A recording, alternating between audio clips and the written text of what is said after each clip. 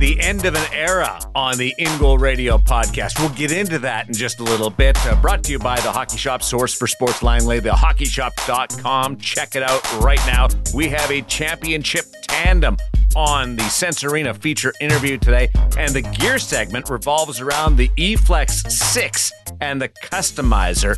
A whole bunch to dive into as Cam and company really lay it on the table for everybody as we bring in the co-founders of In Goal Mag, Kevin Woodley and David Hutchison. Gentlemen, we've got some great late season heroics happening around the National Hockey League right now. So much fun to watch. The guys coming in, different battles for roster spot, who's going to be a starter for the Stanley Cup playoffs, and then you've got this group just making their mark. Let's start with Devin Levi and what's happening. Did we expect him to be the guy in this push for Buffalo to get in, Hutch? I don't know. I sure didn't expect him to be. I wasn't even sure he was necessarily going to get a game, although I figured he probably would if they were bringing him in at this time of the year. And we were excited to see him get that game and to play so well. We've all been really cautious about the hype and everything people are putting on him. You know, still a really young guy coming into the league is not an easy thing to do. And yet Buffalo seems to be running with him here, and they're doing really well. He wins, and he wins, and he wins, and he even wins when he doesn't come up with 6 saves. Reference to Pete Fry there. And still battles through and manages to get the win. And, of course, that's all the general managers want. So what are you thinking, Woody? Well, we played the clip last week in terms of the mindset and what sort of, I don't say separates this kid, but his approach, his mental approach, is just so beyond his years and the maturity. And I thought it shone through again when he had the shootout win, as you said, after not coming up with 6 saves. This is it, like you said, this is the NHL. Those are going to happen. And just, the mindset is so impressive. The technical game is really impressive. And so as much as I worry about the hype levels as well, just because of the age and inexperience at this level, and it is the National, as we said last week, if anybody can handle it, it might just be this kid. And so he's just such an impressive young goaltender. He's a goalie geek like us. He gets right into every aspect of the position. And of course, in honor of our featured guest sponsor, Sense Arena, he's one of their number one users of the virtual reality tool, uses it on game days as well. So, you know what? I've said this before, you guys are I always love the no stone unturned goalies, right? The ones that are always looking for ways to get better. And yet over the years, I've learned that there are catches that come with that. There have been times where we've seen a guy where I've loved the fact he's looking for new things and no stone unturned type of mentality.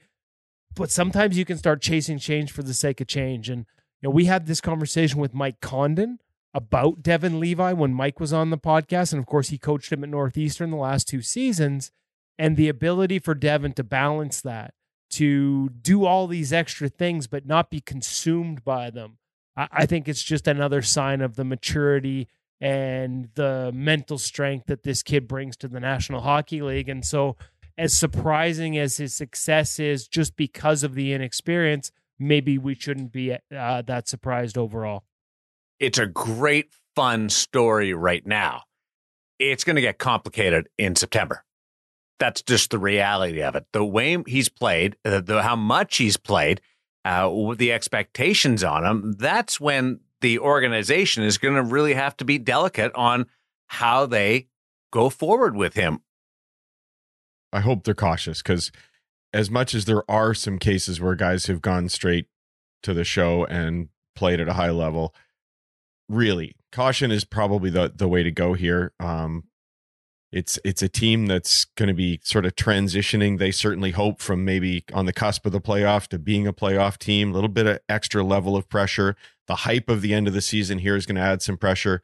Personally, I'd like to see him have a little bit of a break, so to speak, going down to the minors, playing in the American League for a little while and getting his feet wet and really getting comfortable in the pro game, because things are going to get tougher, and let's let him get comfortable there. But I got a feeling that Kevin just wants to play the other side of this.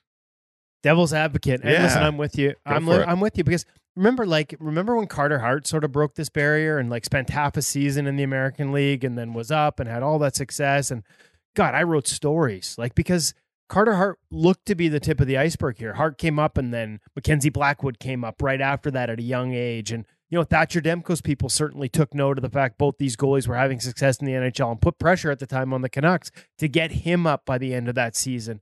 And I remember writing stories about, hey, after all this talk about goalies just take longer, are we seeing this next generation ready to step right into the National Hockey League? Spencer Knight.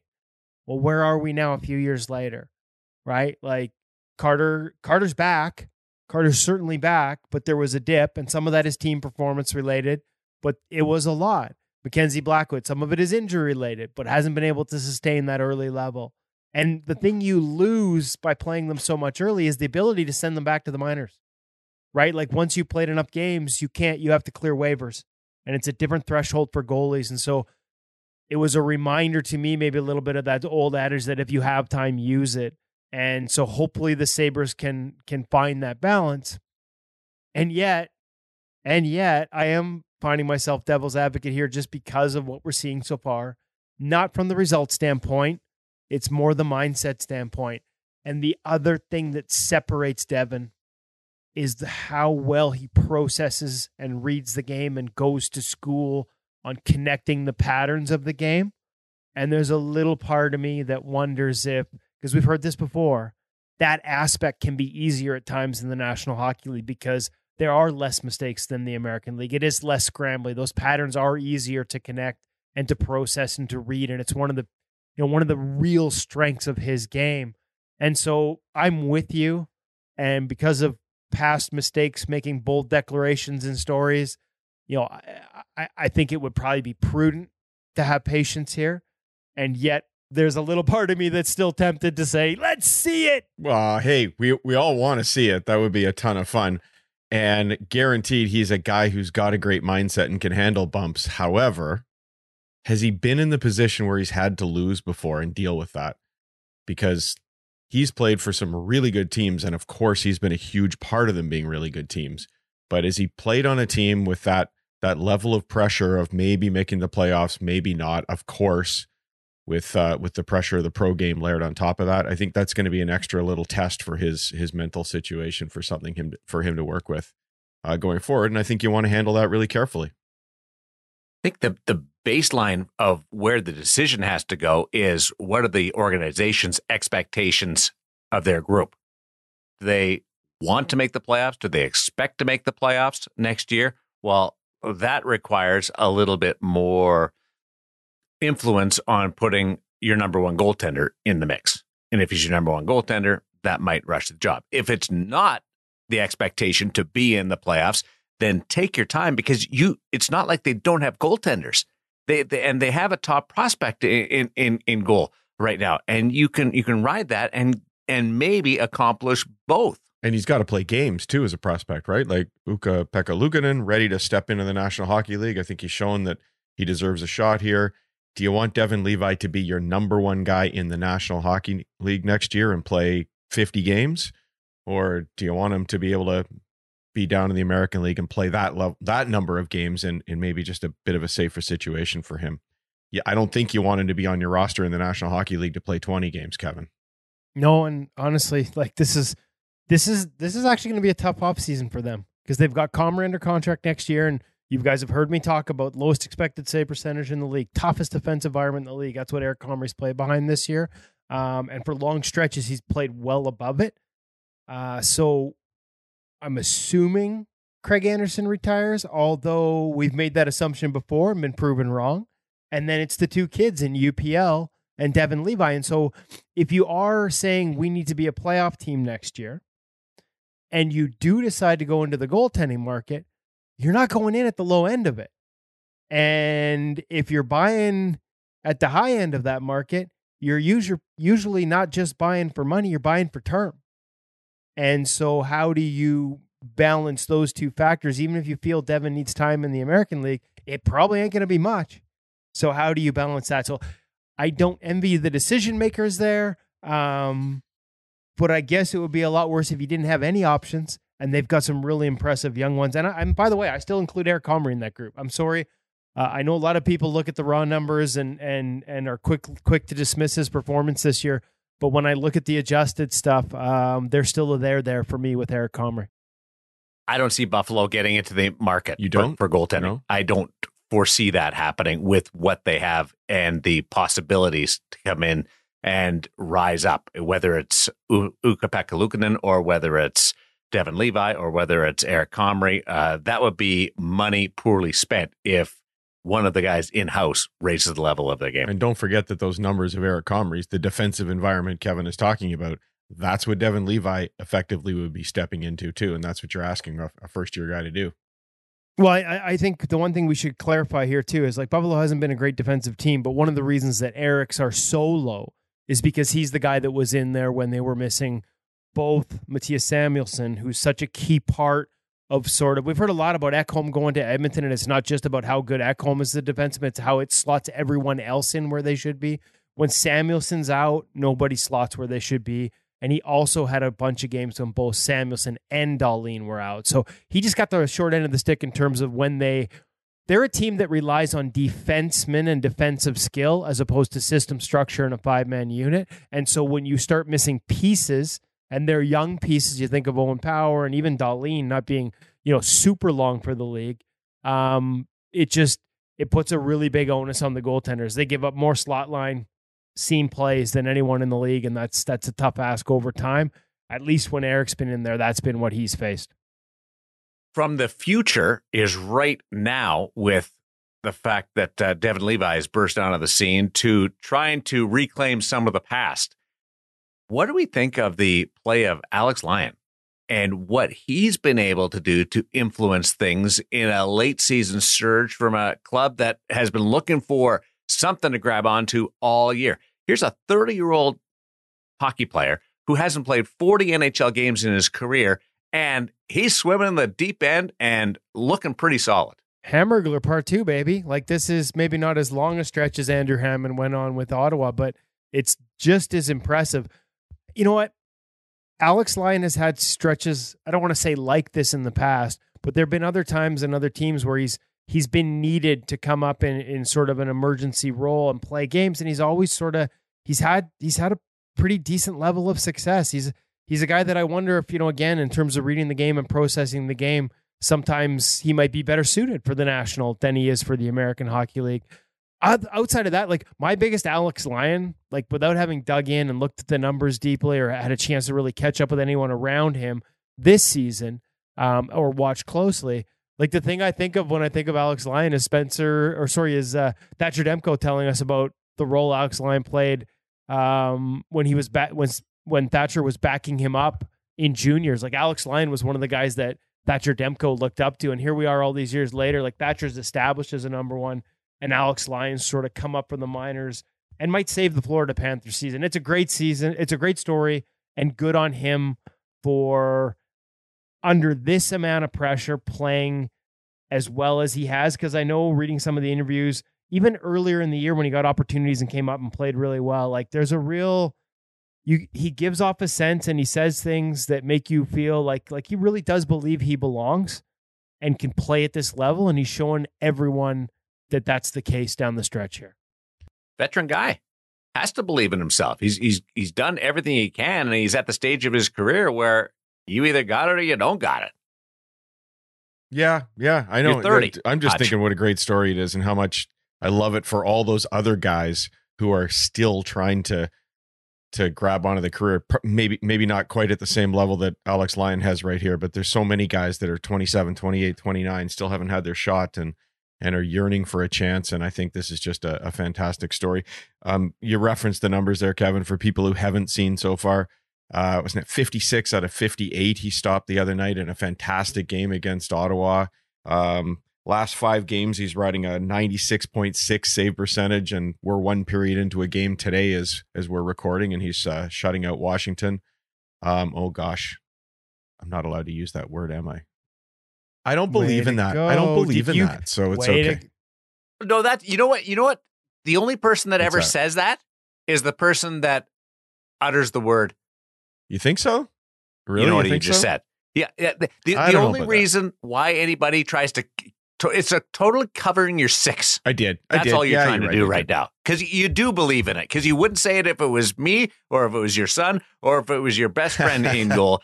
You would never say it. You accidentally said it. Now you're trying to cover your six. My best friend, I never have to say it when Woody's in net because there's no chance it's happening. I was gonna say you might as well say it like when they drop the puck. It's pretty much you got over. 2 minutes before it happens. Yeah, but it's an awesome story, and I hope Alex Lyon is the reincarnation of the Hamburglar here for sure.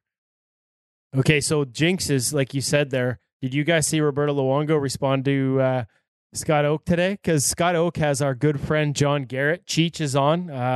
Tonight will be his last national broadcast as part of Sportsnet, doing the Canucks their last home game against the Calgary Flames. And he's on after hours. And so Scott Oak put out a request for questions.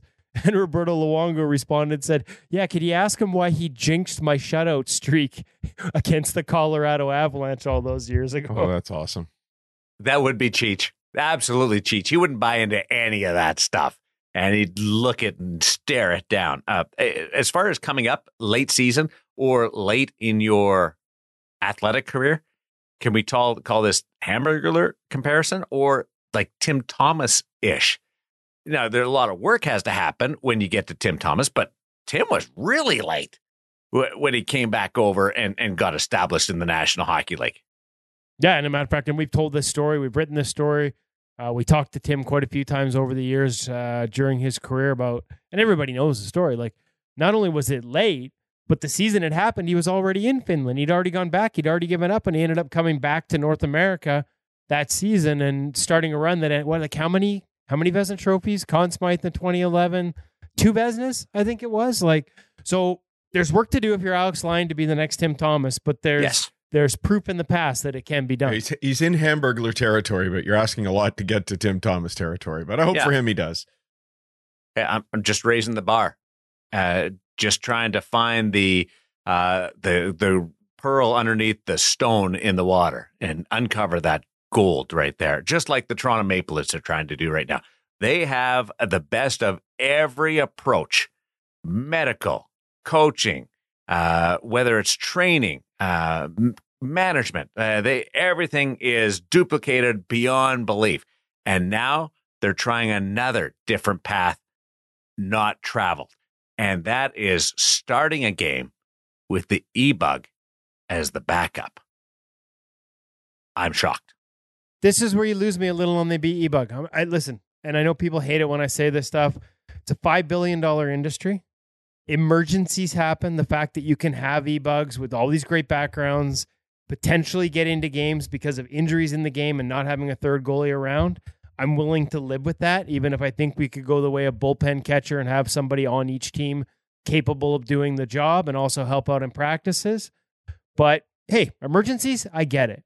But when we're actually doing it without an actual emergency, when you've got an injury to your backup, but plenty of time to get somebody in and you just elect not to because of salary cap concerns and the decision to want to make sure you have more players dressed up front, this is where I scratch my head a little bit. And this is where I think you run the risk of it going from a novelty to a bit of an embarrassment. There's a $1 billion organization in a $5 billion league.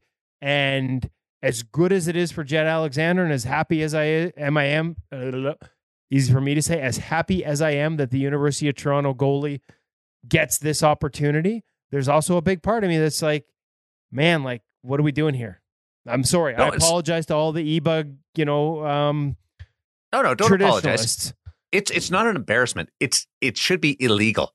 You should have 2 goaltenders to start every game. That should be a rule, a hard and fast rule. And they both have to be a professional part of your organization. And the fact that this is happening in a city where you have your American Hockey League team in the same area code, I know 905 is a bit of a stretch right there, but the fact that all of it lines up to have perfection and you're still going down this path because of salary cap issues, it should be illegal.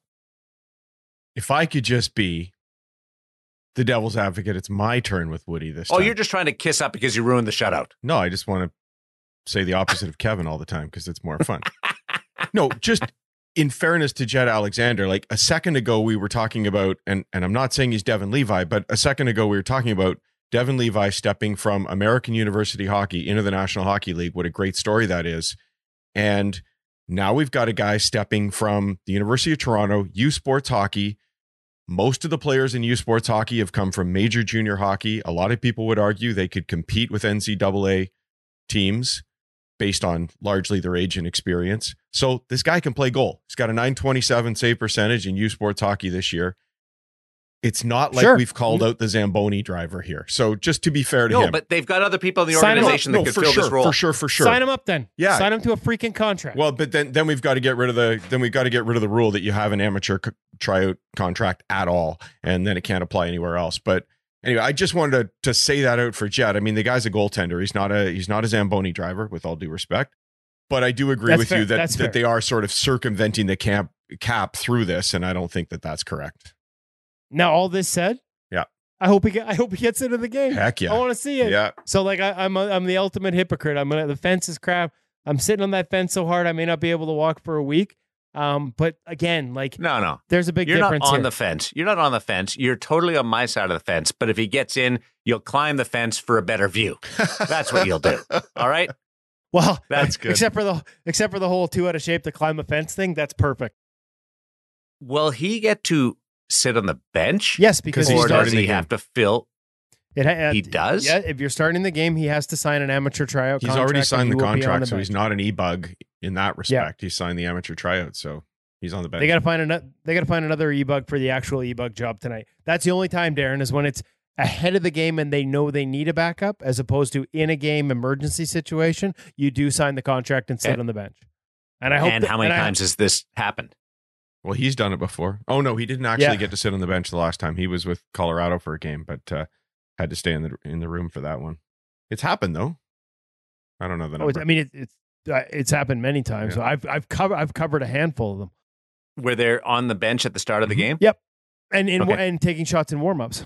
Like they're out there for the warm-up, taking shots, which is a pretty cool moment. Like there's a lot of really cool parts of this. Like don't get Nashville, me wrong. I think was one, and I mean, I've covered a couple here with the UBC goaltender. Let's just hope, above all else, no matter what happens in the game, despite my objections at the beginning of this, that the boys that wear blue pass that hat around, and Jet gets taken care of despite the amateur tryout contract. Because I'll never forget that here in one of the ones here in Vancouver was and I'm cramping on the name. Might have been Jordan White, I think, with the San Jose Sharks. And Jumbo Joe Thornton led the passing of the hat after the game for Jordan White, and he did very well. Thank you very much. And you don't have to report that on your W-2 or your T4. I don't think you should be allowed to sign him to an amateur tryout contract. If you're going to sit him on the bench, you should pay him like a National Hockey League player for the day. But then he wouldn't be. But then he wouldn't be there because they would have called up. That the whole reason he's there is because they can't afford the salary cap. I know. I don't care. I still want him to get paid. About this. Is this the first time where the goaltender's been the emergency backup, signing an amateur tryout, starting the game on the bench because of salary cap? I don't think most so. Most times it's because of injury. Somebody listening is going to know the answer. So I'm not going to waffle. Or an inability to get a goalie there on time. That used to be a major problem here in Vancouver because they, had the incredible foresight to have their farm team in Utica, New York. Brilliant maneuver, but Darren, I actually want to say it has, and I'm going to Google the crap out of it while you guys keep talking. Okay, well, that's what, to me, what makes this one unique. If it's salary cap related, and that's why you're in the situation, that's why it should be illegal, and you shouldn't have that option. You have to play 6 skaters. If you don't plan ahead through the salary cap, then you have to live with the consequences. Now, if you can't get a goaltender there, or there's an injury, or go down the list, it's not your fault, then I don't mind it. But if it's salary cap, because the salary cap is a hard, fast, in-place rule. You can't circumvent it. However, you hate the fact that it's an amateur e-bug coming into this game, and now you're creating a situation where you might have to dress a player. Fine. But then everybody can be mad at management. Somebody's actually mad. They're not getting away with it. This is a conscious decision. Yes. As I understand it, to use the ATO. It's smart, frankly, because if the loophole exists, use it. Because the alternative would have been to play short of your full bench up front and have a backup on sitting on the bench. Which people have done hundreds of times. There you go. I'll go with that one, Woody. I'm not overstating it by saying hundreds of times. They've played short skaters hundreds of times. That should happen. I agree. But this, and my compliment at the start of the conversation, Toronto has layers upon layers in every department. They are the most elite organization when it comes to experts and depth at experts. And this might be the loophole that they found, and others may follow suit. I just don't like it. That's all. People listening to the podcast can't see this, but over Hutch's right shoulder, that looks like a beautiful set of pillows. Your right shoulder. Like it's not camera right. It's the right. I like that white CCM pad. That's an Axis 2. Oh, I like it that is an pad. Axis 1. Beside it is a Cooper GP95. Love those ones. And that's the best looking Cooper GP95 that I've seen in a long time. Like those are old leather pads, and those normally they get puffy at some part, but those are pretty straight. Well, as somebody once said about me as a goaltender, I must be really good at dodgeball. Those pads haven't been hit by too many pucks, despite the fact that they served me for about 5 years. I couldn't tell on camera whether it was an Eflex 6 or whether it was an Axis 2, but we're talking about the Eflex 6 and the customizer today on the Hockey Shop. We are. But before we get to that, there are some sales going on because I'm going to actually preview and tease next week's gear segment. We wanted to make sure we brought the CCM Eflex 6 this week because obviously the customizer is live. Would encourage you to go check it out. And anytime a customizer goes live, that means you can order the pads. And where would you order them from? Well, if you want to get them sized right, if you want to make sure you have specs that work for your game, you're going to order them from Cam and his crew at the Hockey Shop and thehockeyshop.com. So that's why we got CCM Eflex 6 and the customizer in today's gear segment. But that forced us to push back a sale. We'll highlight it next week, but some of you need to go check it out right now. They've got true sticks, true goalie sticks, Warrior, a whole batch of Warrior goalie sticks, all on sale right now. Make sure you check it out at thehockeyshop.com. If you're in person at the Hockey Shop out in Langley, they got a huge selection. Discounts on these sticks. Now's the time to get them. Because remember last time we talked about there was a sale on the Vaughn undergarments? And literally within a few days, all the key sizes had sold out. That's the power of the In Goal Radio podcast. So I don't want to make you wait and miss out because we're waiting to next week to talk about the sticks in the gear segment. Go check it out on sale right now at thehockeyshop.com.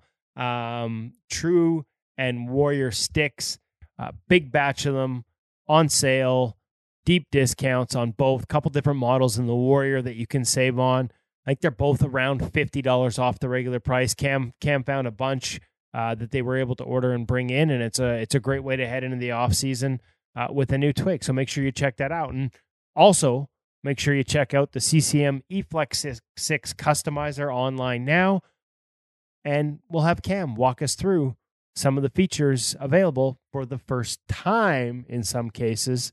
As part of the customizer launch and the retail launch to follow of the CCM Eflex 6.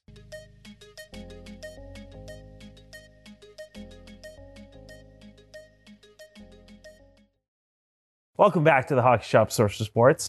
I'm Cam. He's Kevin. Today, we are going to talk about the Eflex 6 customizer, which is now live up on CCM's website, so you can place your order. That's the beauty, folks. We've told you before, customizer goes live. It's not just a chance to waste an entire weekend designing your dream set. Yes. It also means you can now order your set. You're going to design your dream set. You want to make sure it fits. You want to make sure you understand all the new specs. You go to the experts like Cam and ask them questions to make sure when you place that order for that beautiful design you've created, you actually get a pad and glove and blocker that meets your expectations and fits your game. And the most exciting part, Cam, of the Eflex 6 line, to me, is the new glove, because it comes with a 581 break, and you're like, what's a 581? That's a 581. You might be familiar with the 591 that released with Axis 2. So before we get into the nitty gritty, my apologies, folks. We should just tell you what it is. Basically, this is the new version of 580. And the beautiful thing is, it's going to be a stock retail option. For the first time, you can get a 580 style brake in a stock retail glove when the Eflex 6 line launches and is on the rack here at the Hockey Shop and thehockeyshop.com later this spring and into the summer. In the meantime, it's custom order. So you want to know what a 581 is? Well, first show them the brake because it's like a 580. Pocket over the shoulder, like by the ear, makes those saves. Available on the customizer. It's going to be the stock option, but as we see, as I was looking through here, I was a little confused because when I went to choose the options, cuff thumb options, I had 580, 581, 590, 600. So in the customizer, you can actually order the original 580 or the new 581 or 590 or 600 if you like it. Now let's quickly walk through 581. We won't want to show up too much, but basically this is their 591 converted to a 580. You get a better, cleaner brake line. Gone is that old sort of two popsicle stick type of brake through the Nice. Well, remember we talked about how to fix your brake when it breaks? Yes. Because that style brake didn't hold consistently. This one does. Other features. Show it off real quick. Index finger stall. So excellent addition. There are no finger stalls, much like the 591, but they've added a loop for the index and a Better way loop for to the put it. pinky. A little Correct. more control for goalies that felt fingerless gloves weren't for them. Again, we were having that kind of a bit of an issue with that hand slipping as you were going to go close it. Now with that index finger basically locked in there, You got a trigger it's much point. easier to pull and wrap that glove around, which almost goes hand in hand with that 580 style. Hand in brake. hand, no pun intended. Hey. The pinky loop as well. If you want to have control on both sides, you've got a pinky loop there. The whole theory behind not having, stalls in a glove is that our hand is strongest when we make a fist. We don't make a fist with our fingers extended. We get strength out of having it together. If I don't use the pinky loop, which you can easily pull through, you can have that control on the index and still be able to make that stronger closing fist. So it's basically a 580 brake. By redoing the internals, they improved the seam line of the brake. They made the glove 15% lighter. You can really feel that weight. Sorry. I mean, really kind of drive that home a little bit. CCM gloves over the years under previous construction started to feel heavy relative to other brands, and they needed to take the internals apart and really sort of be able to cut that weight. And I think that now it's comparative to other brands. The way they were making it before, when the Lefebvres were making their gloves, it started to feel a little heavy compared to other brands, and that's no longer the case. We talked about customizer. We're walking through too much of the glove. We have focused on the glove a lot, but it is quite exciting. So the custom options, in addition to obviously designing your beautiful thing, you got your stiffness, got game ready without D3O. You got practice pro and pro without D3O. So those are your different stiffness options. So those are the options there. Palm size, intermediate or regular. If you got small hands like Cam, you can order an intermediate. T-pocket, double T, single, straight T. On a 580 brake, this one came with a double T. I find that in the past, a 580's closed a little, get that little... More of that duckbill? Yeah, with a single T. And so we ordered ours with a single T. You've got the options to do both. Palm material, Axwade beige or Axwade sure grip gray. Those are your options on the new CCM Eflex 6 glove when you're in the customizer. Remember, there's Total Custom Pro, there's Total Custom. Two different options. When you get into the Pro, you get more options. But as I checked it on this one, you actually have the options on all the different brake angles at both levels of customization. Correct. All right, here's the pad. So Cam, as I'm walking through the customizer and I got different questions, first of all, I'm trying to figure out what's new on the pad. And of course, we've got a full overview up at ingoalmag.com. The DRS Pro knee system. So they've integrated their new knee style that we saw on Axis 2, much more rigid, gets the pad to the ice quicker. We've gone through the science that CCM was sort of the first to discover, that you can actually get a pad to the ice before your knee. So they secured it in Axis 2, and now it's secured in Eflex 6. The question, of course, was, how do we maintain the flex of an Eflex pad that people have come to know with that rigid knee? Because in the Axis, this whole inside edge that was connected to the knee, and that's how they get that rigidity, was one piece. Well, you can see the brake here. That's how they've done it. Tons of flexibility into the boot, below the knee, but from the thigh rise up, it is a noticeably stiffer pad.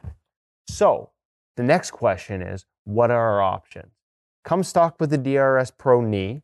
What are my options beyond that in terms of the thigh rise? We can half size Correct. increments on the pluses all the way up to +4.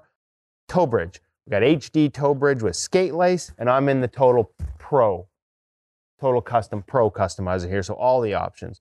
Toe bridge with skate lace, HD wide screwed in toe bridge with skate lace, PU toe bridge with the 3-hole with a bungee, PU toe bridge 3-hole with a skate lace. The nice thing is that at any point too as well, if you are getting confused, you're like, whoa, what is that? What are all those things that Kevin just rattled off? Exactly. Call Cam. Well, beyond calling me too as well, we do have a PDF that's actually on the customizer itself and also linked into InGoalMag.com review. You can download the 27-page cut so you can see the images. Shows exactly what it is. That come with these various options by scrolling through that PDF. Let's quickly go through the other ones. Knee landing area. This comes stock. Oh. As long as you can hold on to it. This 3D. This is their 3D grip. This Correct. is a one-piece block, much like it was in Axis 2. It's got a layer of impact-absorbing foam, reduces impact. I think they measured, if I remember, something like 30% in terms of softening that blow into the knee. You can also get it with old-school sure grip, though. Yes. Much like the pros used to prefer. The big one here, flex options. And again, I'm in Total Custom Pro.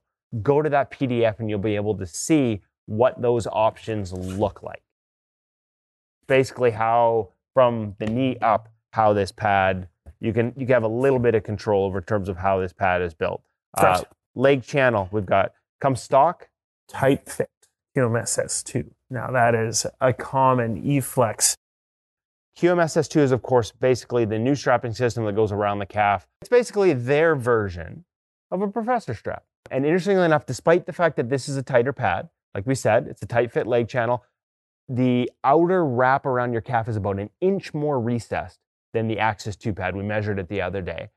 There is actually you have the ability to loosen up that QMSS2 professor style strap over the calf more than you did stock in Axis 2. There were some feedback, including from us, that was a bit of a tight strap. So even myself, if you want to tighten this up, you have the range of motion on the Velcro, but they have extended the strap a little bit for those that don't want it to be too tight. So again, listening to the goalies and their feedback and incorporating that into the new pad. Stop, no bootstrap, but you can still get behind the heel or under the heel in terms of there are tabs here that you can add a bootstrap. On this particular pad, the pockets are there for the actual bootstrap itself to add it in. So interestingly enough, by having a stiffer thigh rise, because of the knee system, it kind of matches pro preferences, because for years what pros have wanted is that soft flex here and maybe into the bottom of the knee, but a stiffer profile through the thigh. And that's basically what this has created. You can order Eflex 6 just as you could Eflex 5 with a max rebound. So you want more active, lively rebounds, shoot that puck as far away, buy yourself time to recover. Or if you want to deaden it, you have the option to have their sort of more impact absorbing foam in that front layer as well. Now we're done with the pads, Cam. Grab the blocker. A blocker is just a blocker. Well, hold on. It's lighter. Yeah. 15%. This is what happens when you redo the construction on it. Quite a different profile from years past. As you can see, we have updated, much thinner profile as well. Having that more open, I love it, down low cuff really is aiding in overall wrist mobility. Extra large, let's go into the custom options. Palm size. Intermediate for Cam, regular for me. Haven't seen the extra large before. That's cool. Palm material, Axsuede beige with black palm or Axsuede beige with sure grip. Again, we've seen that trend from CCM and other brands. Less material in the palm, a little bit of a tighter, more player style fit, so you have a little more control. Hand fit options, loose fit, regular fit. This one's definitely a regular. Loose fit will be a swap here. Yeah. Position, centered or offset, so you can lower the palm position. One change that they've made to the stock blocker compared to the past. Do you know it, Cam? I get to put you on the spot.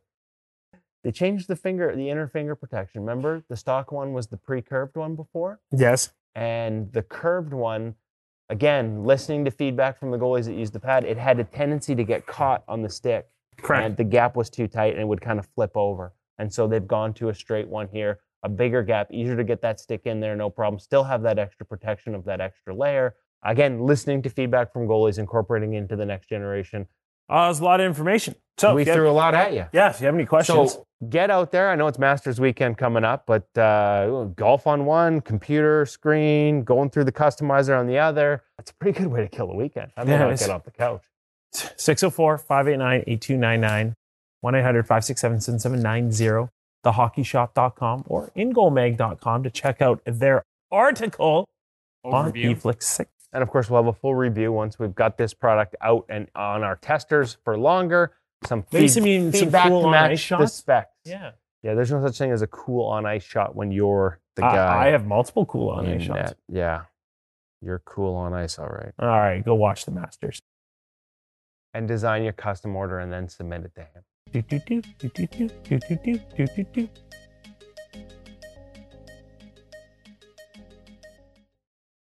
And there's a video version of that gear segment that will be available on YouTube, and subscribe, and you'll make sure that it's sent right to you as soon as it's up. And do make sure you check it out.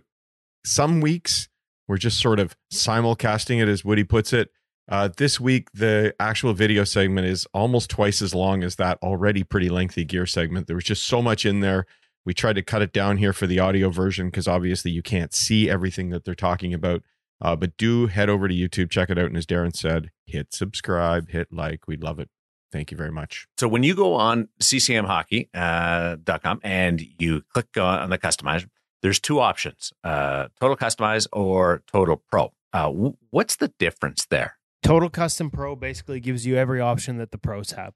So Total Custom still has a lot of options. Like you can get the new 581 glove we talk about in that review, which is to me the most exciting part of the new CCM Eflex 6 launch, is the fact that for the first time, the stock retail glove is going to be a 580 style break. And obviously they've made some changes with the 581.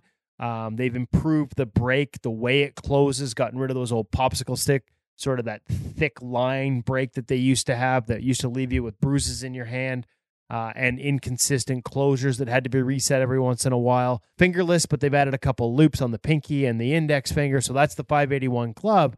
You can still, in Total Custom, Darren, get 581 or 580, the original, or 590 or 600. Those are all options at Total Custom level. Total Custom Pro, there's a few more options that aren't available. I could walk through all the different ones. I think one of them actually is, like, to give you an example, on the strapping, Thatcher Demko and Jacob Markstrom both have an extra strap on the bottom of their calf.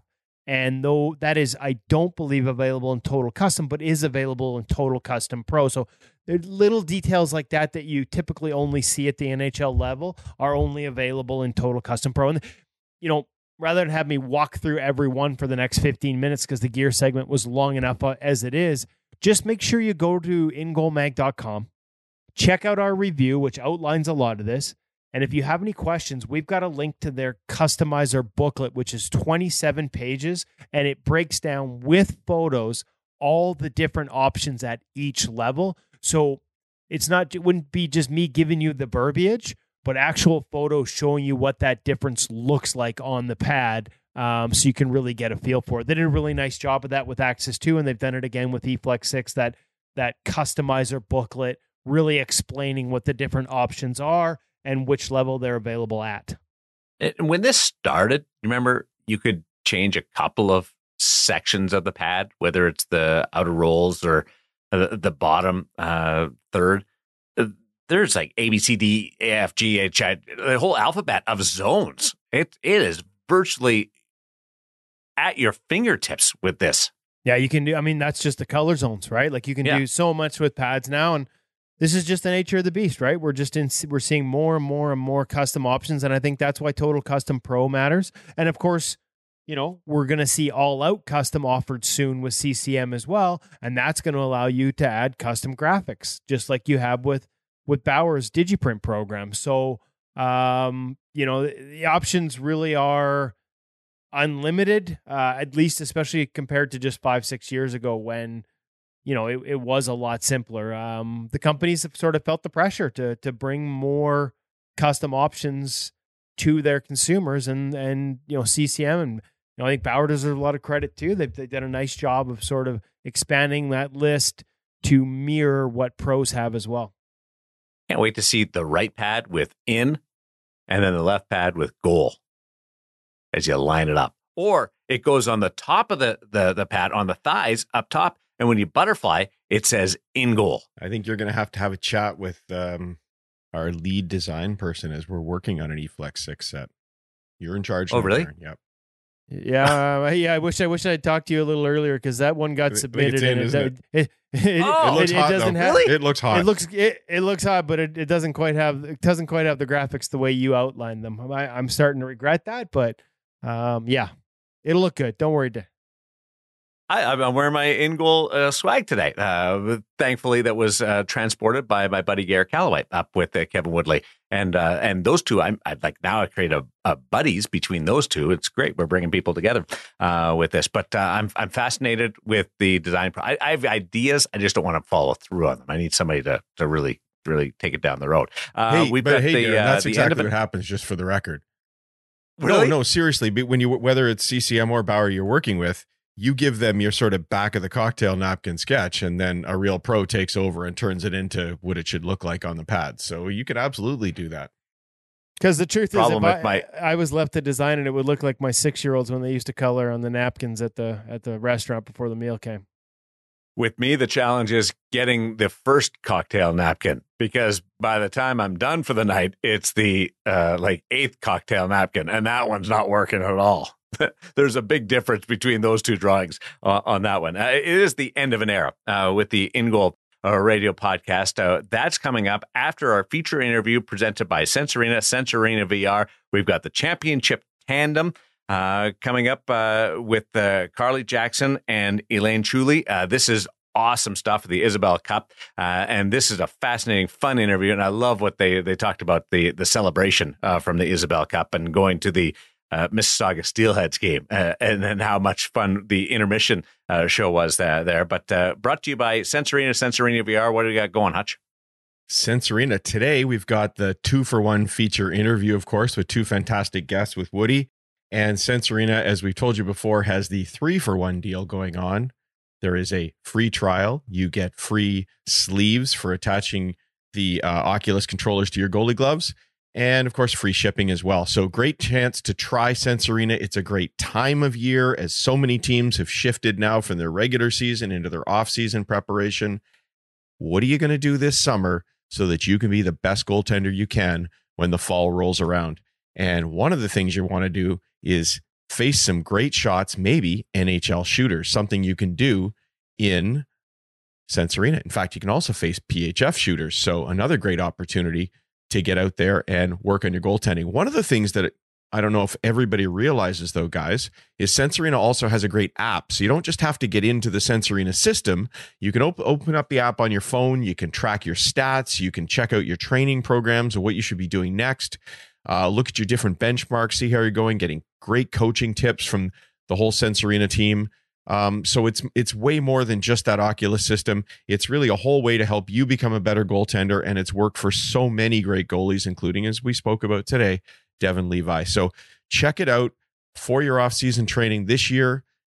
Head over to Sensorina.com, use the code IGM50, and you'll get a little bit more off of your purchase price, or just try the free trial. If you've got an Oculus headset, go download it now and give it a go. Sensorina. Great deals everywhere. Sensorina and our feature interview this week with the championship tandem. Woody? Yeah, I don't want to give too much away. This is just a really fun interview, full of great insights into what makes a great goalie partnership, some great technical details that they share in terms of what they've learned from each other, how they've worked together. Talk about patience, some great thoughts on sort of patience off the release, the kind of things that we all always work to improve on. It's just loaded. There's tons of great insights right down to how they do their vision training to get better when they're not on the ice.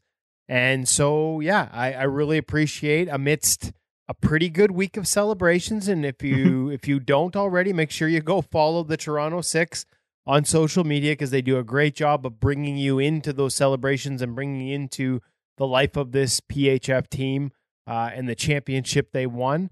They've had a pretty busy week, and they still made time to coordinate their schedules, get together, and join me for a long interview that I think everyone else is going to enjoy as much as I did, because it's loaded with great ideas, great insights, great thoughts on how you can get better as a goalie at every level of the game.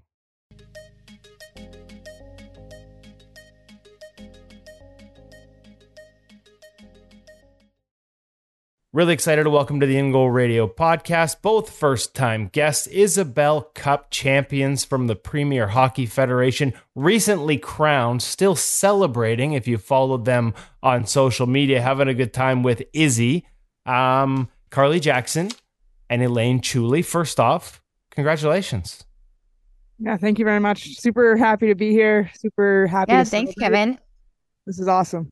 Okay, so what's this week been like? Because I saw the Leafs game. I've saw a lot of references to Carly maybe never putting Izzy down. Like, you guys, you both enjoyed this celebration immensely by the looks of it? Yeah, you go first, Joe. Yeah, it's been good. A bunch of us stayed in Arizona. A few extra days. We rented an Airbnb, so that was super fun to have. Most of the group actually stayed, so most of the group was together and dinners and day at the pool and stuff like that. So that was pretty fun. And then continued since we got home. We had Sunday celebration at the rink with our fans, and then the Leaf game. And then CJ, you want to take from there? You did a few more things as well. So Yeah, we went to City Hall in Toronto as well, which was pretty cool. Just nice to get recognized by the community. And then I think actually probably one of my favorite things is we went to the Mississauga Steelheads game last night, and we were in a box, and they had come up and asked us if we wanted to do the intermission game, which happened to be, it's called like a burger race. So two people, you put on your one part of the bun and your partner is another part of the bun, and you're wearing these huge get-ups. And one partner is just laying down and the other one has to collect all the ingredients. And at the end, they jump on top to complete the burger. Anyway, it was so funny. We had Izzy at center ice. We were just giggling the whole time, but it's just been such a joy to bring Izzy around, but also just celebrate with our teammates and getting to spend time together postseason. Both sides of playing that game, the championship game at Mullet, it's an NHL barn, well, NHL / college barn. I know it's not the biggest NHL barn, but like there's an atmosphere there. Like it's a high end rink. As much as some people might disparage the Coyotes, like that's a nice facility. And yet you probably would like to have done it also in front of your home fans as well. Like where'd you come out on that one? You got that celebration after the fact, or would you have rather played a few more games in front of the home fans? I think, I don't know. Like, I think it would have been pretty cool to play it at York, but like you said, that like Mullet Arena, I know it technically wasn't built to be an NHL arena, but it's one of the, like, I think probably the nicest rink that I've ever played in. I don't know why, just it had a really cool atmosphere to it. I don't know if it was the colors or what, but the ice was super good too. It's like a pretty new barn, so it was nice.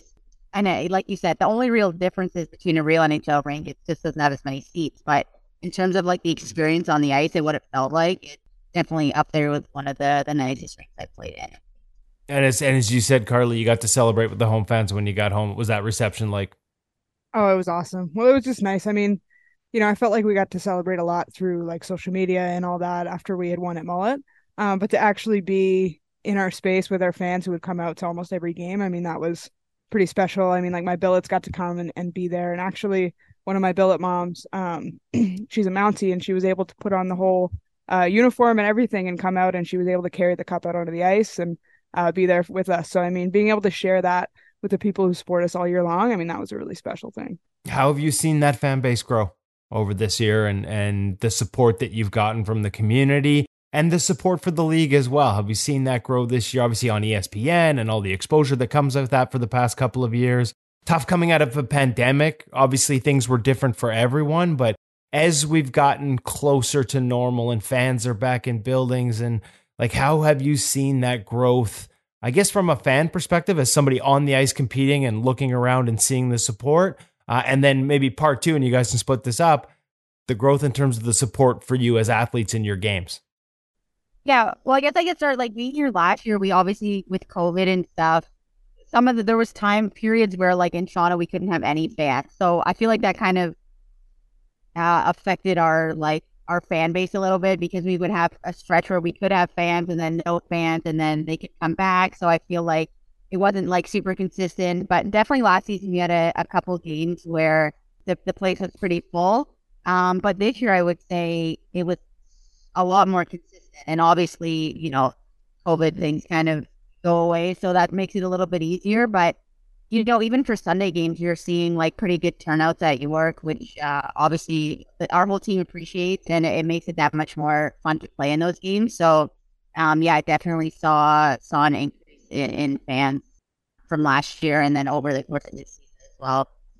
CJ, do you want to take the one about the Yeah, I mean, it's just I love playing at home. I love playing at Canlan. I mean, there's just so many games. I think there's been moments in every home game that we've had, where there's been a big goal or a big save or some sort of play, and it feels like the whole place explodes. Like all the fans get up and they're so into it, and it's just it creates such an exciting atmosphere to play in, and I think it energizes our team. So I think being able to have consistent fans is just awesome and such a joy.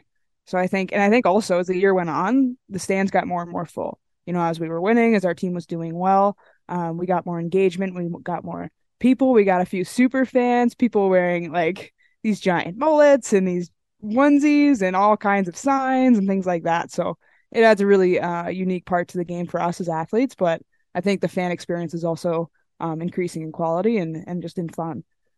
What about from a goalie development standpoint? I'm not sure, like, how much support do you have? We see, in the NHL, like we're a couple years removed from not every team having development coaches, in the American League.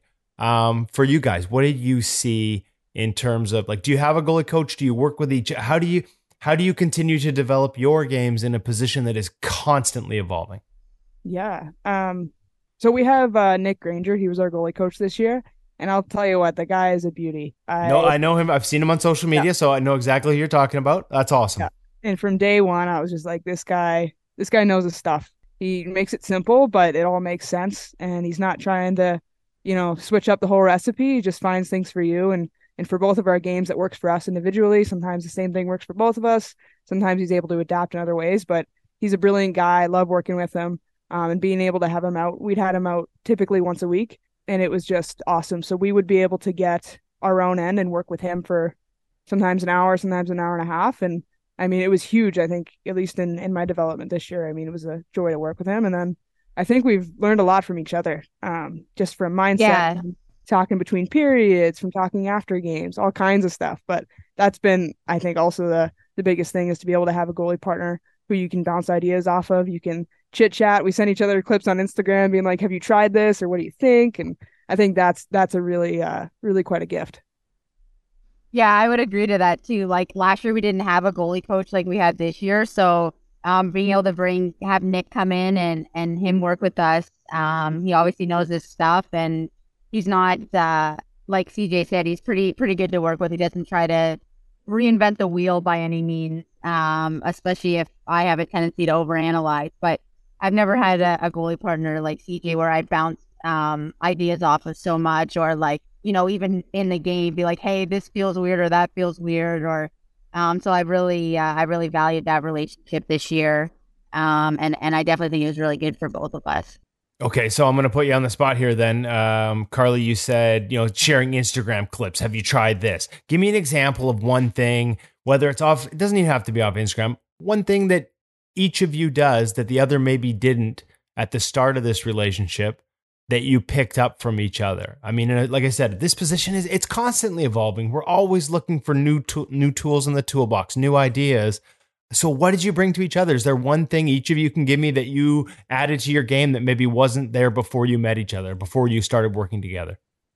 I have a funny one, and I have one that I've really picked up and has helped me a lot. So one thing I think you and I joked about all year was there was this clip online.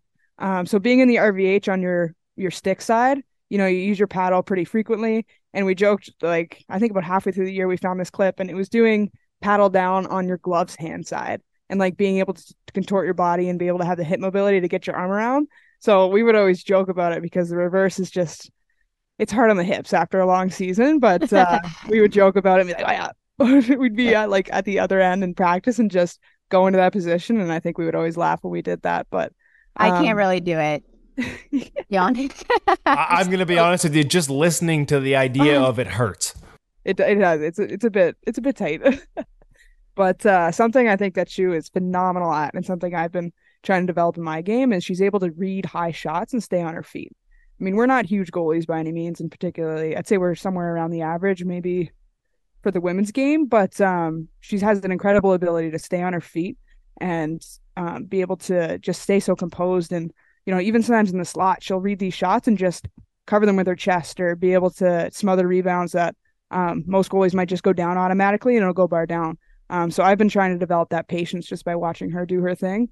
And it's been a really valuable skill to learn from firsthand. Okay, so that one there's a thread I'm pulling on because this is what the game's all about, right? At every level right now, it's about patience. And we hear a lot of coaches talk about it. We hear a lot of goalies talk about it.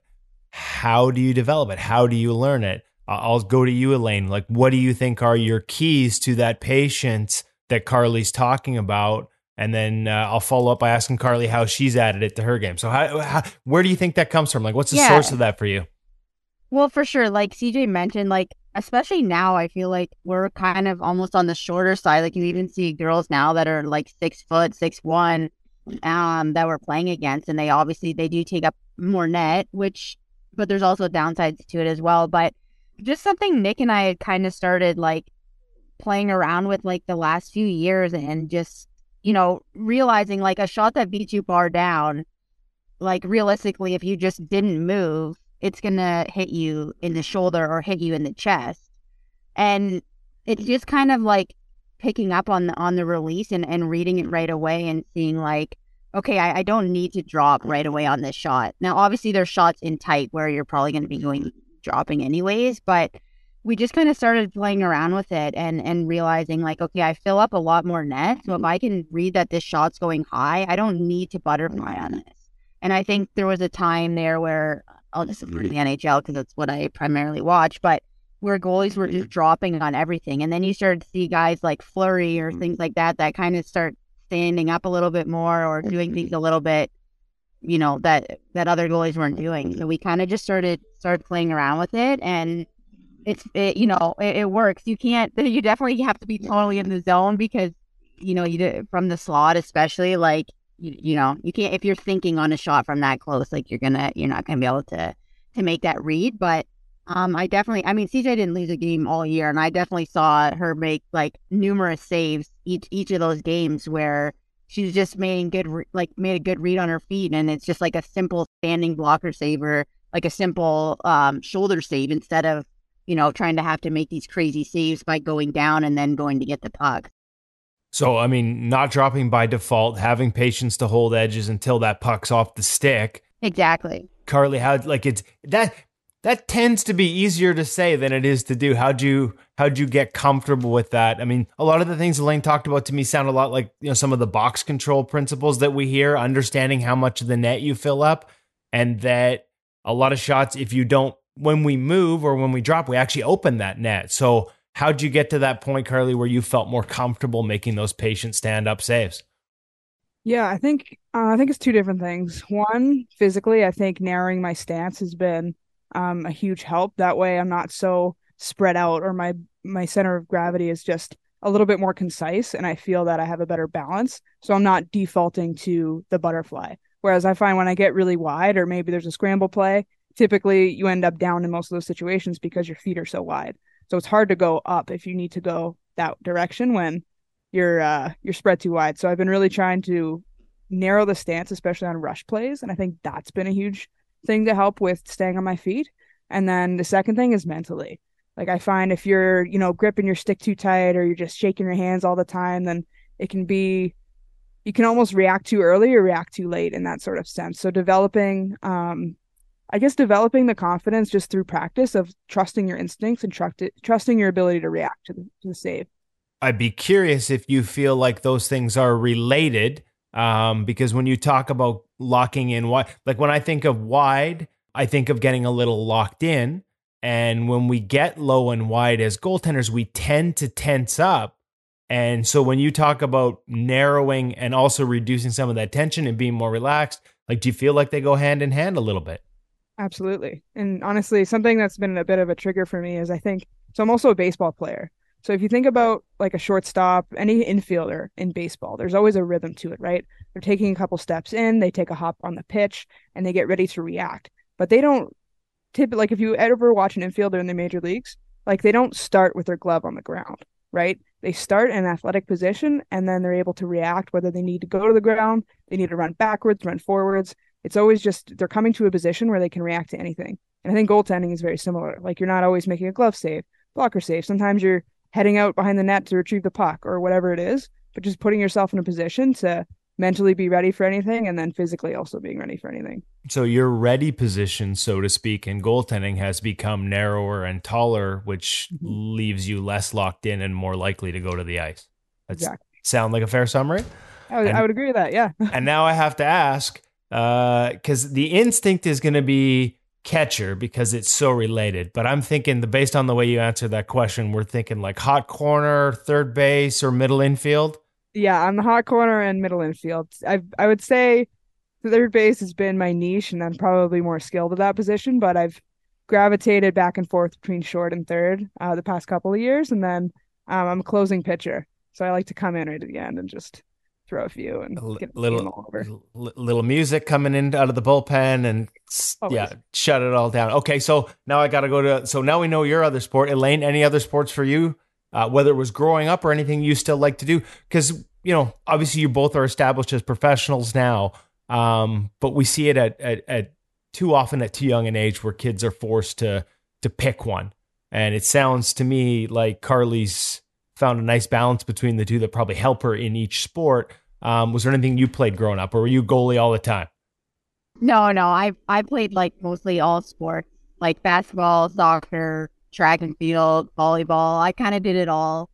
And then in high school, though, I ended up picking just because a lot of the stuff, like I played soccer, but then, when you started having like Team Ontario tryouts or things like that, they always interfered with the soccer schedule starting up. So it kind of just got hard to do like both to the level I wanted to. So I would say around grade like 10, I just switched to hockey, but I still like golf and all those things, or, that, but golf's a little easier because I can kind of just go when I want to go. And then obviously I started doing like CrossFit too. I don't know if people consider that a sport or not, but I use that for my training. So, yeah, between that and golf and hockey, I've got a lot going on. Okay, so I digressed here by getting into other sports. We heard what Carly added to her game based on watching you and playing with you. How about vice versa? Was there anything she did that you put into your game over the course of this season that you found helped?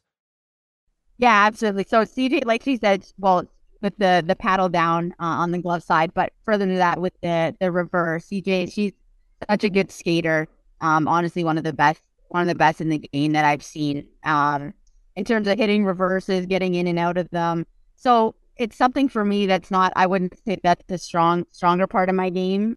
I don't know. I never really honed in on them a ton. I kind of just, but I watching CJ do it and then knowing for me, like, okay, I need to work on this too, so that I can look a little more comfortable, going into reverse and making those saves. Because especially now in the women's game, we see a lot of times where players are making shots from dead angles that honestly they just weren't making, 5, 7 years ago. Like now you'll have players that are trying to bank it in off you, or they're aiming for like that little hole that's right beside your head.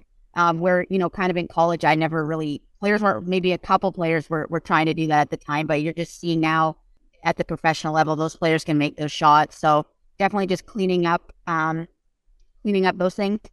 And honestly, even bigger to that, I would just say,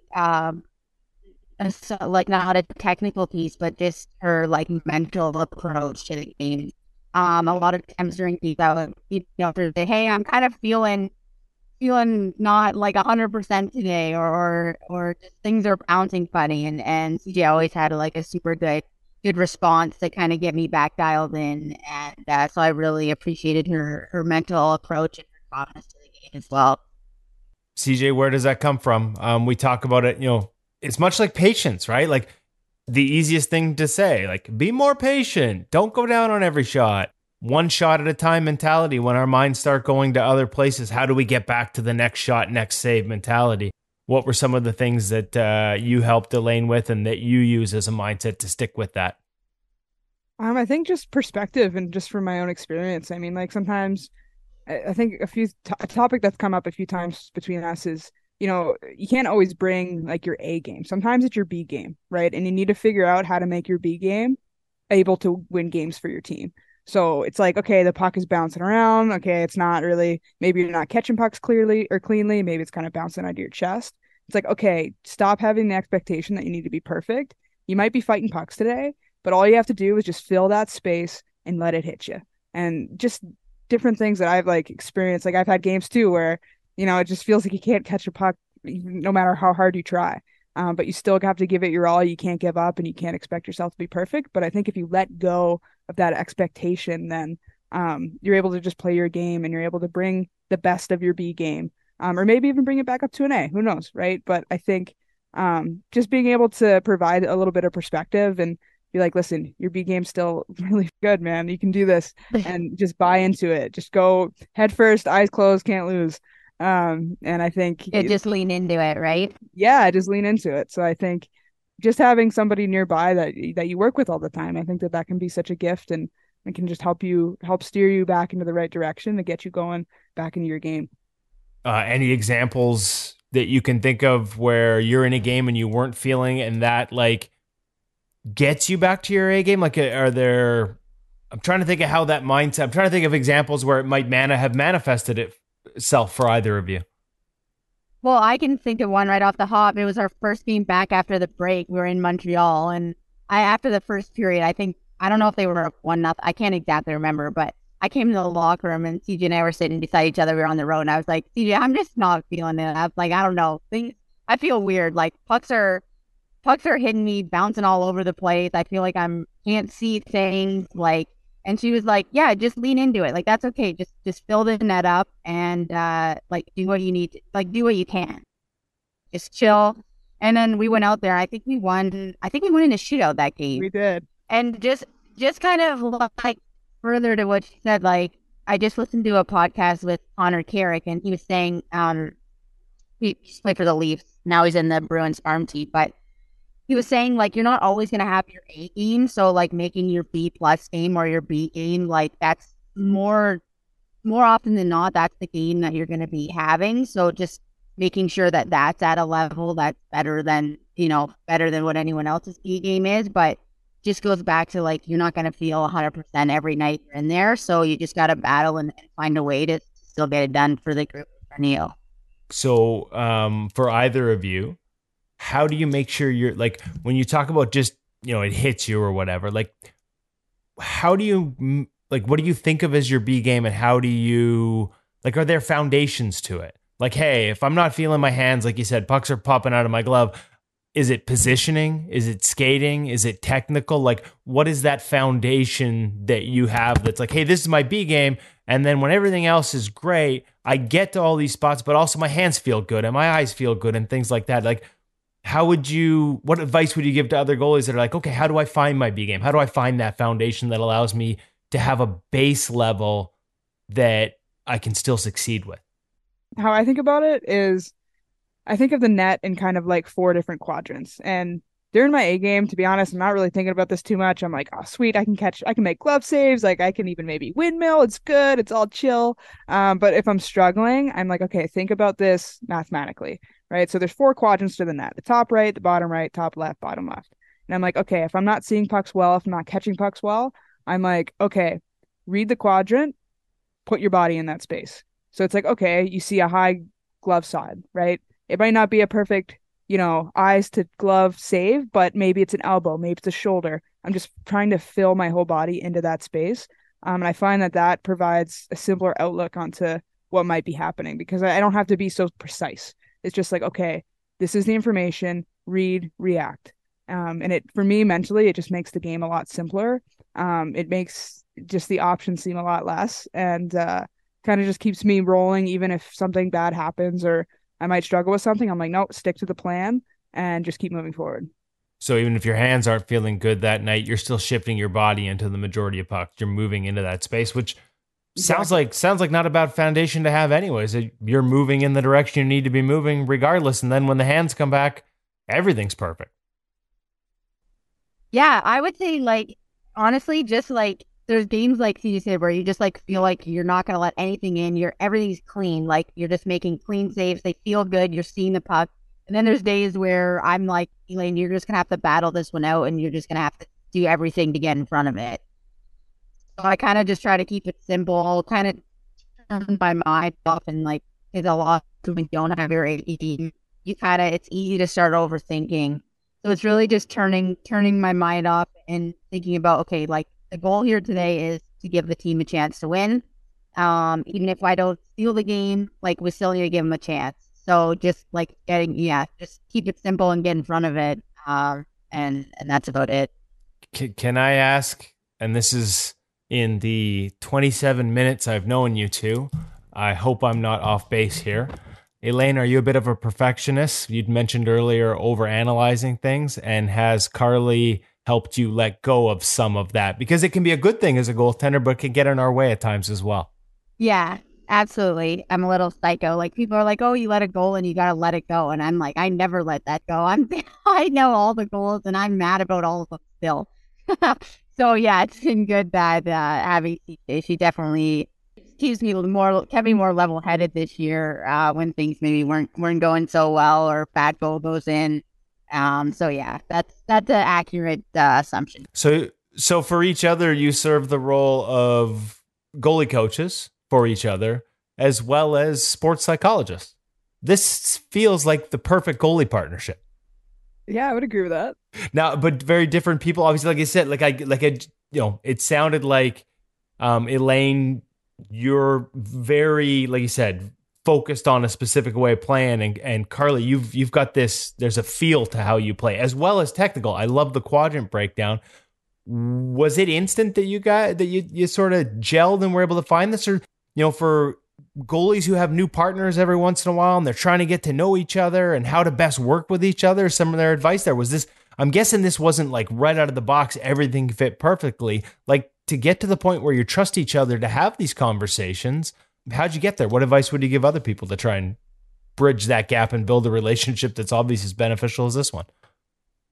Yeah, I mean, I can tell you the first time I saw Chu play was I was at Maine and it was my redshirt year and she went to UConn. Yeah. And so I was up, doing the stats on the computer and I remember watching her and she was like the first goalie I had seen, I think in college hockey where I was just like, man, I could watch her play all day.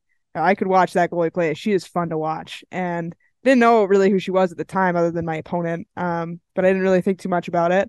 And then, I saw her throughout the years. We played against each other for a couple of years in the PHF.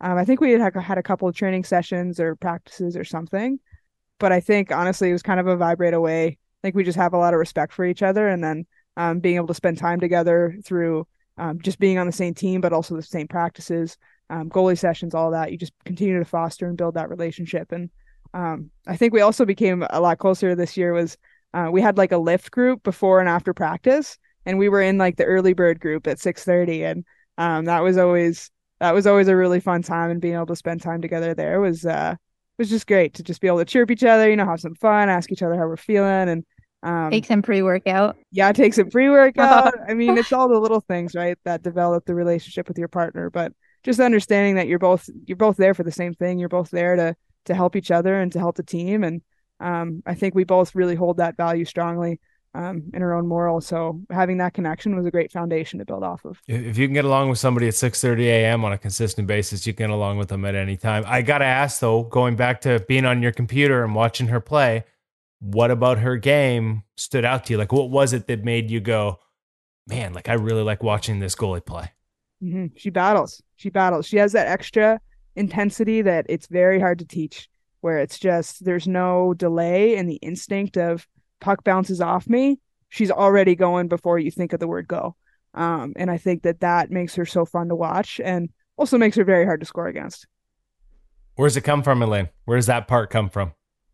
I don't know. I'm just like when I get on that ice, I'm in a in a different mindset than any other time. I don't know what comes over me, but I feel like I have there's two different people. There's Elaine on the ice and Elaine off the ice, and I don't know. I think it's just I've always had that kind of screw you, you know, mentality when it comes to stopping the puck. So, and just to add to what CJ said as well, I totally think we had a good bond like right from the beginning. It's like we kind of just like there was a respect there. Like I respect her. I've watched her play especially the last two seasons with Buffalo, and obviously was a stud there, and then coming in here. So and it's just like being a good person to your goalie partner. I think that's huge. Like there's no obviously, you're competing against each other a little bit, but at the same time, you're on the same team, and that's the bigger piece. You're on the same team.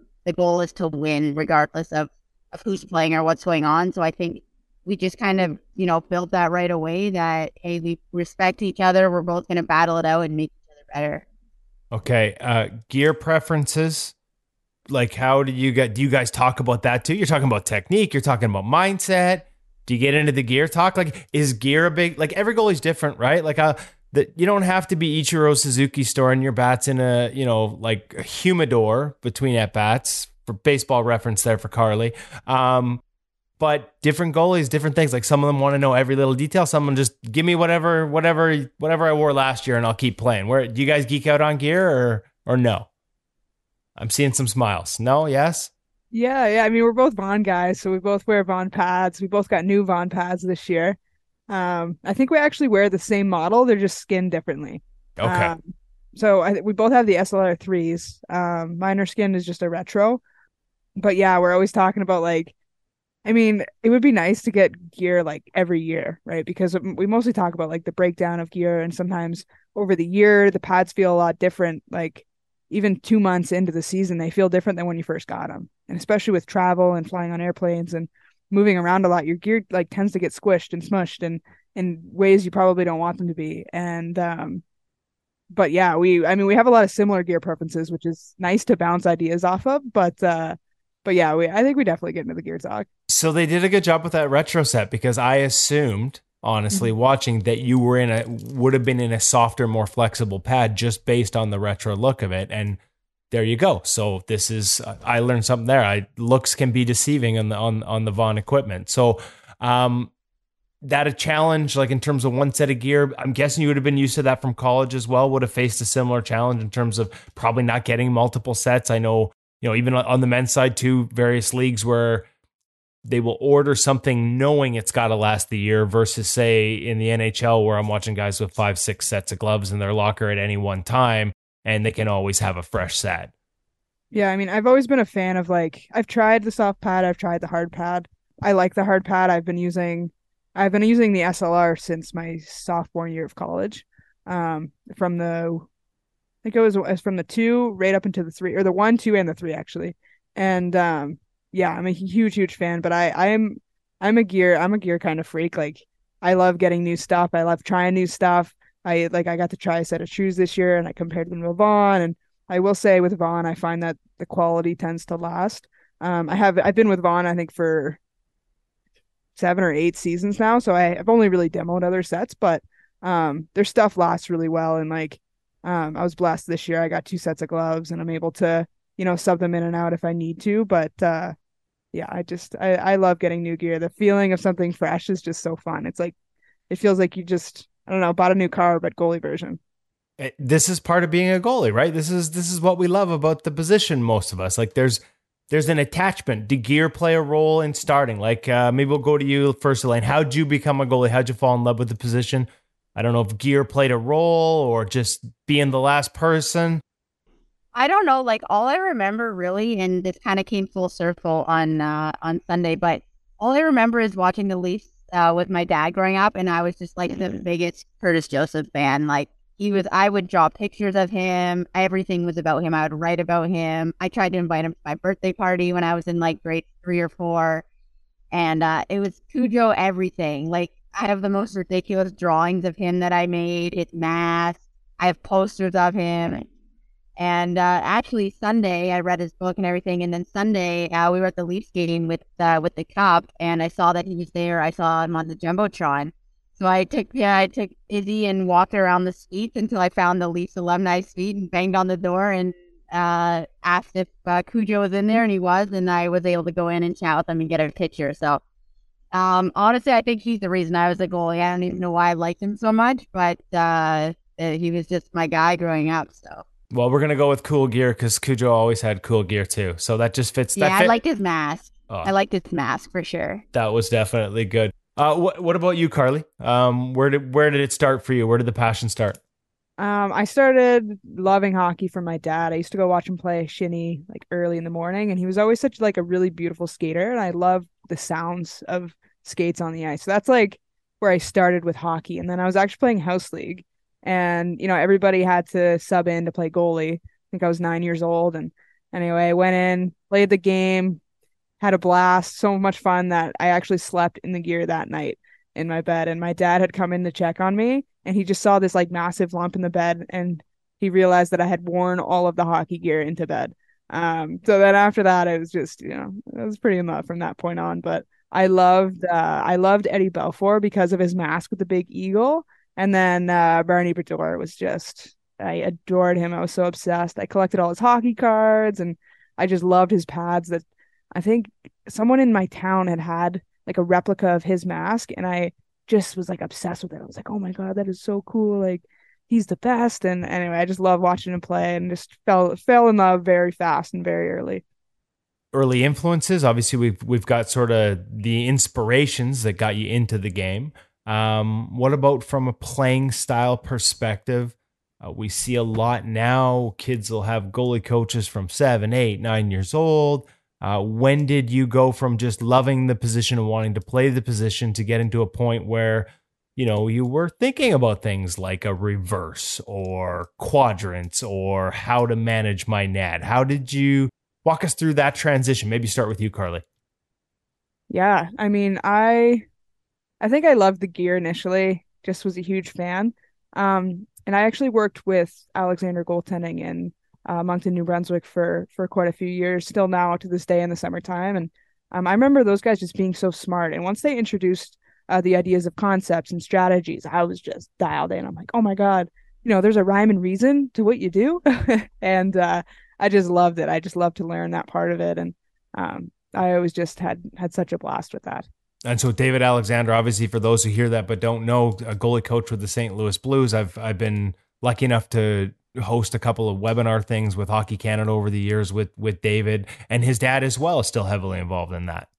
So that's Yeah, they are brilliant, brilliant people, and they're so kind and so genuine. And as soon as I met them, I think they actually, it was John. He had run a free clinic in my town, my small community, and I remember going out, and I think he called me Granny because I was so slow. And I loved it. I had this huge smile on my face, and he was just chirping me, and I loved working with him. And then I tried to get on the ice with him as much as I could, and was able to foster that relationship. And I mean, they're brilliant, and Dave's doing so well. He won a cup back with St. Louis. I think it was 2019, and I was able to actually go to the celebrations with him for that. So that was a really special thing to share with him. I'll never forget Jake Allen telling me years ago, like that this guy is a great coach and look out for him. And sure enough, like you said, Stanley Cup, National Hockey League.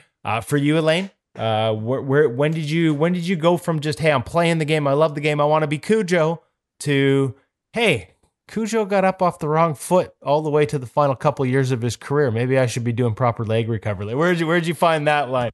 Yeah, honestly, I feel like I feel like a part of me that still is able to be successful is because I kind of do just I don't think about those things, and I do just kind of like, okay, I'm just gonna play goalie and stop the puck, whatever that looks like. Like I wouldn't say I'm the most technically sound in terms of like oh, she skates perfectly or this or that, but I think sometimes we can get too wrapped up in those things. So I think I'll play advocate here. I think devil's advocate. I think maybe I kind of still do a little bit of just like, hey, I'm just playing the game and having fun. Like the reverse and things like that, it didn't really come in until I was, in college. So stuff that kind of you see a new move, can I implement my game? But like at the end of the day, you just got to stop the puck and get in front of it.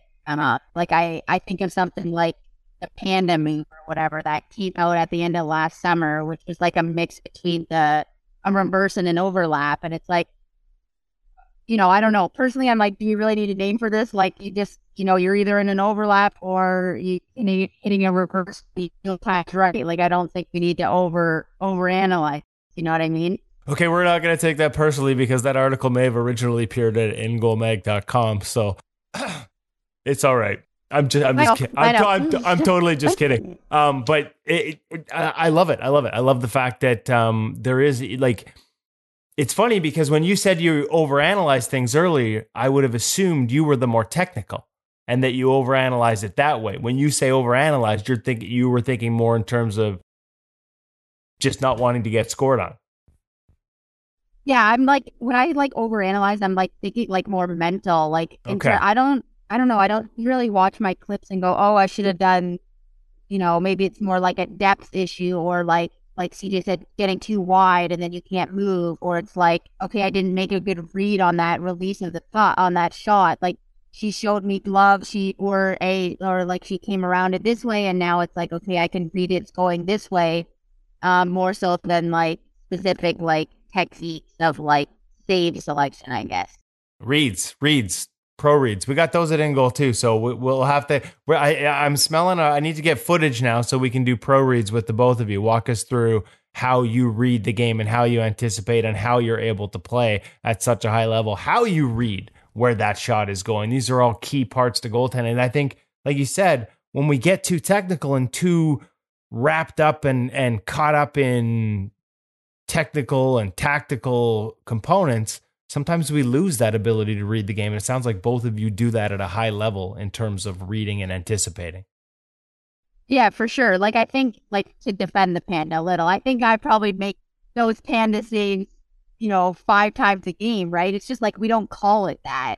So it's like, for me, I sent the clip of it to Nick Granger, our goalie coach, last summer, and I was like, Nick, there's this new thing, and he's like, no, this isn't new. This is just, it's a term for it, but like doing that kind of thing without thinking it. So I think for me, that's what's kind of key is like, you kind of just have to let your instincts take over and you end up doing all these things anyways. If you're not thinking, you can play free and you just make those saves anyway, how they're supposed to be made. I love it. I love it. Those are all great lessons, great takeaways.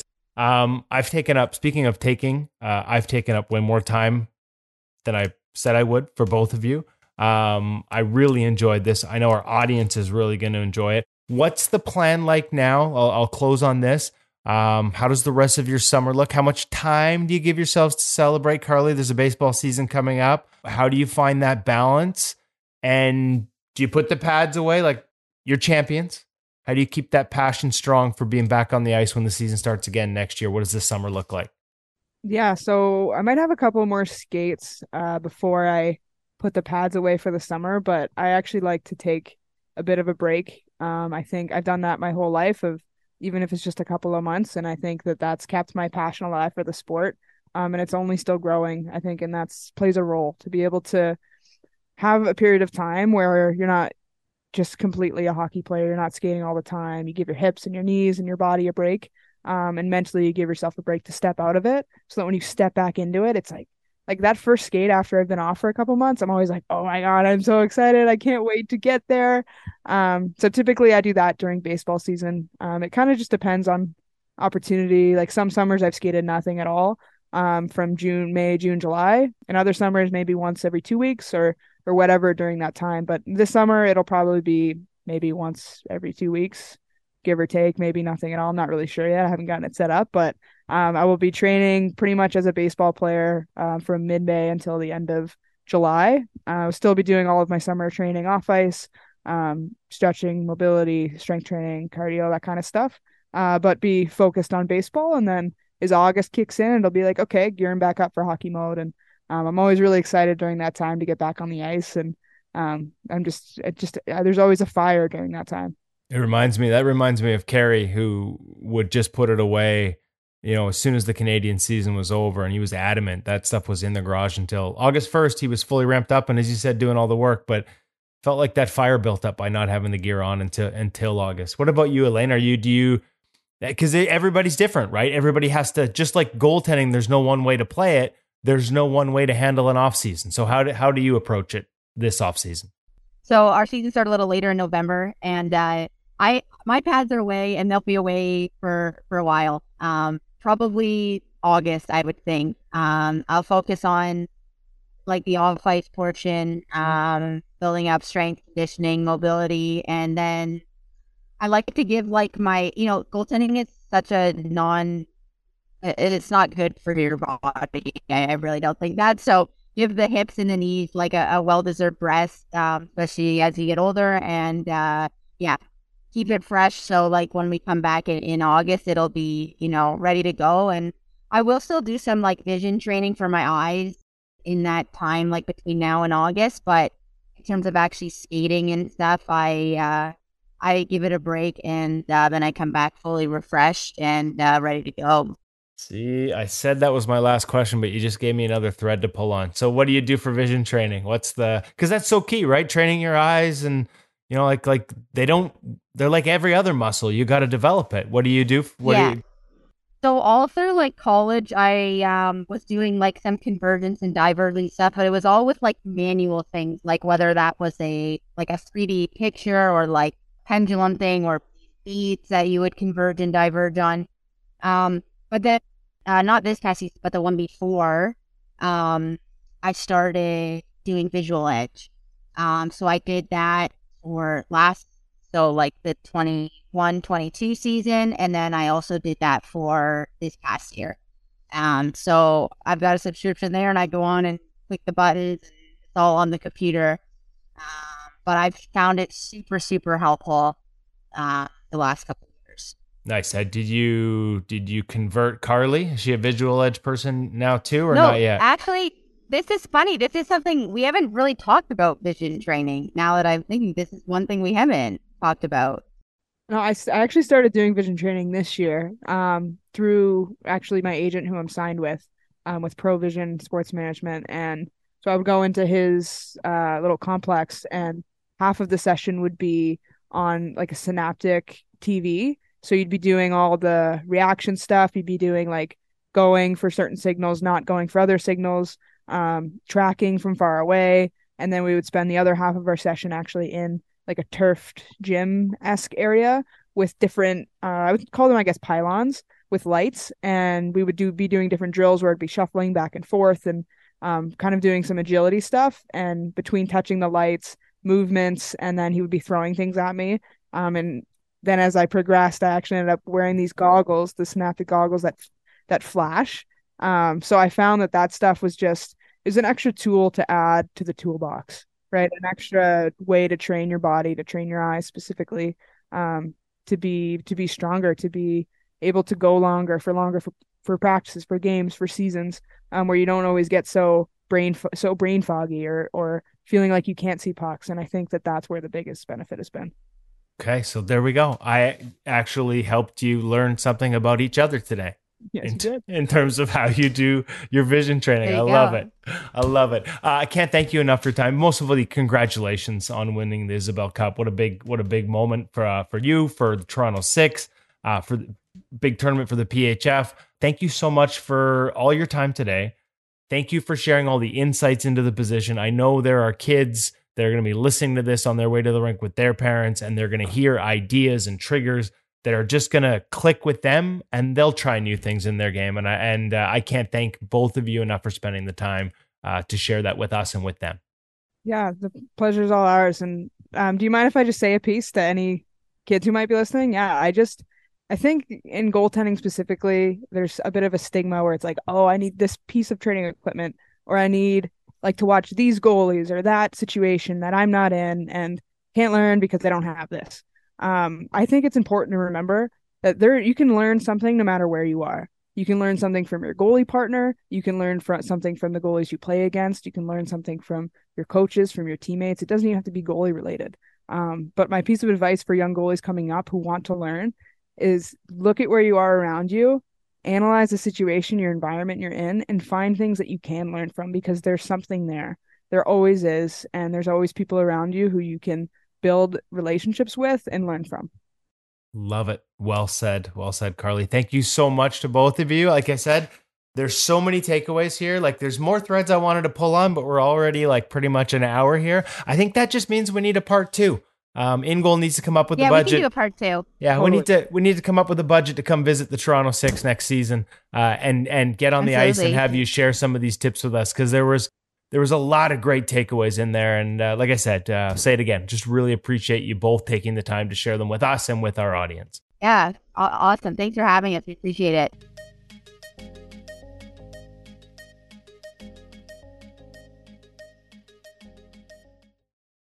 Flying the wall. That's what that was. Just walking you through everything that has to do with goaltending, from winning to training to love of the game. It was a really good interview. Really, like I said, they're both really busy right now coming off that championship. So thanks from us. Thanks from our audience, who I know isn't going to enjoy that interview as well, to both Carly Jackson and Elaine Chuli. And congratulations again on the PHF championship. We've got to find some time to do more with them and with other goalies from the PHF from the PWHA.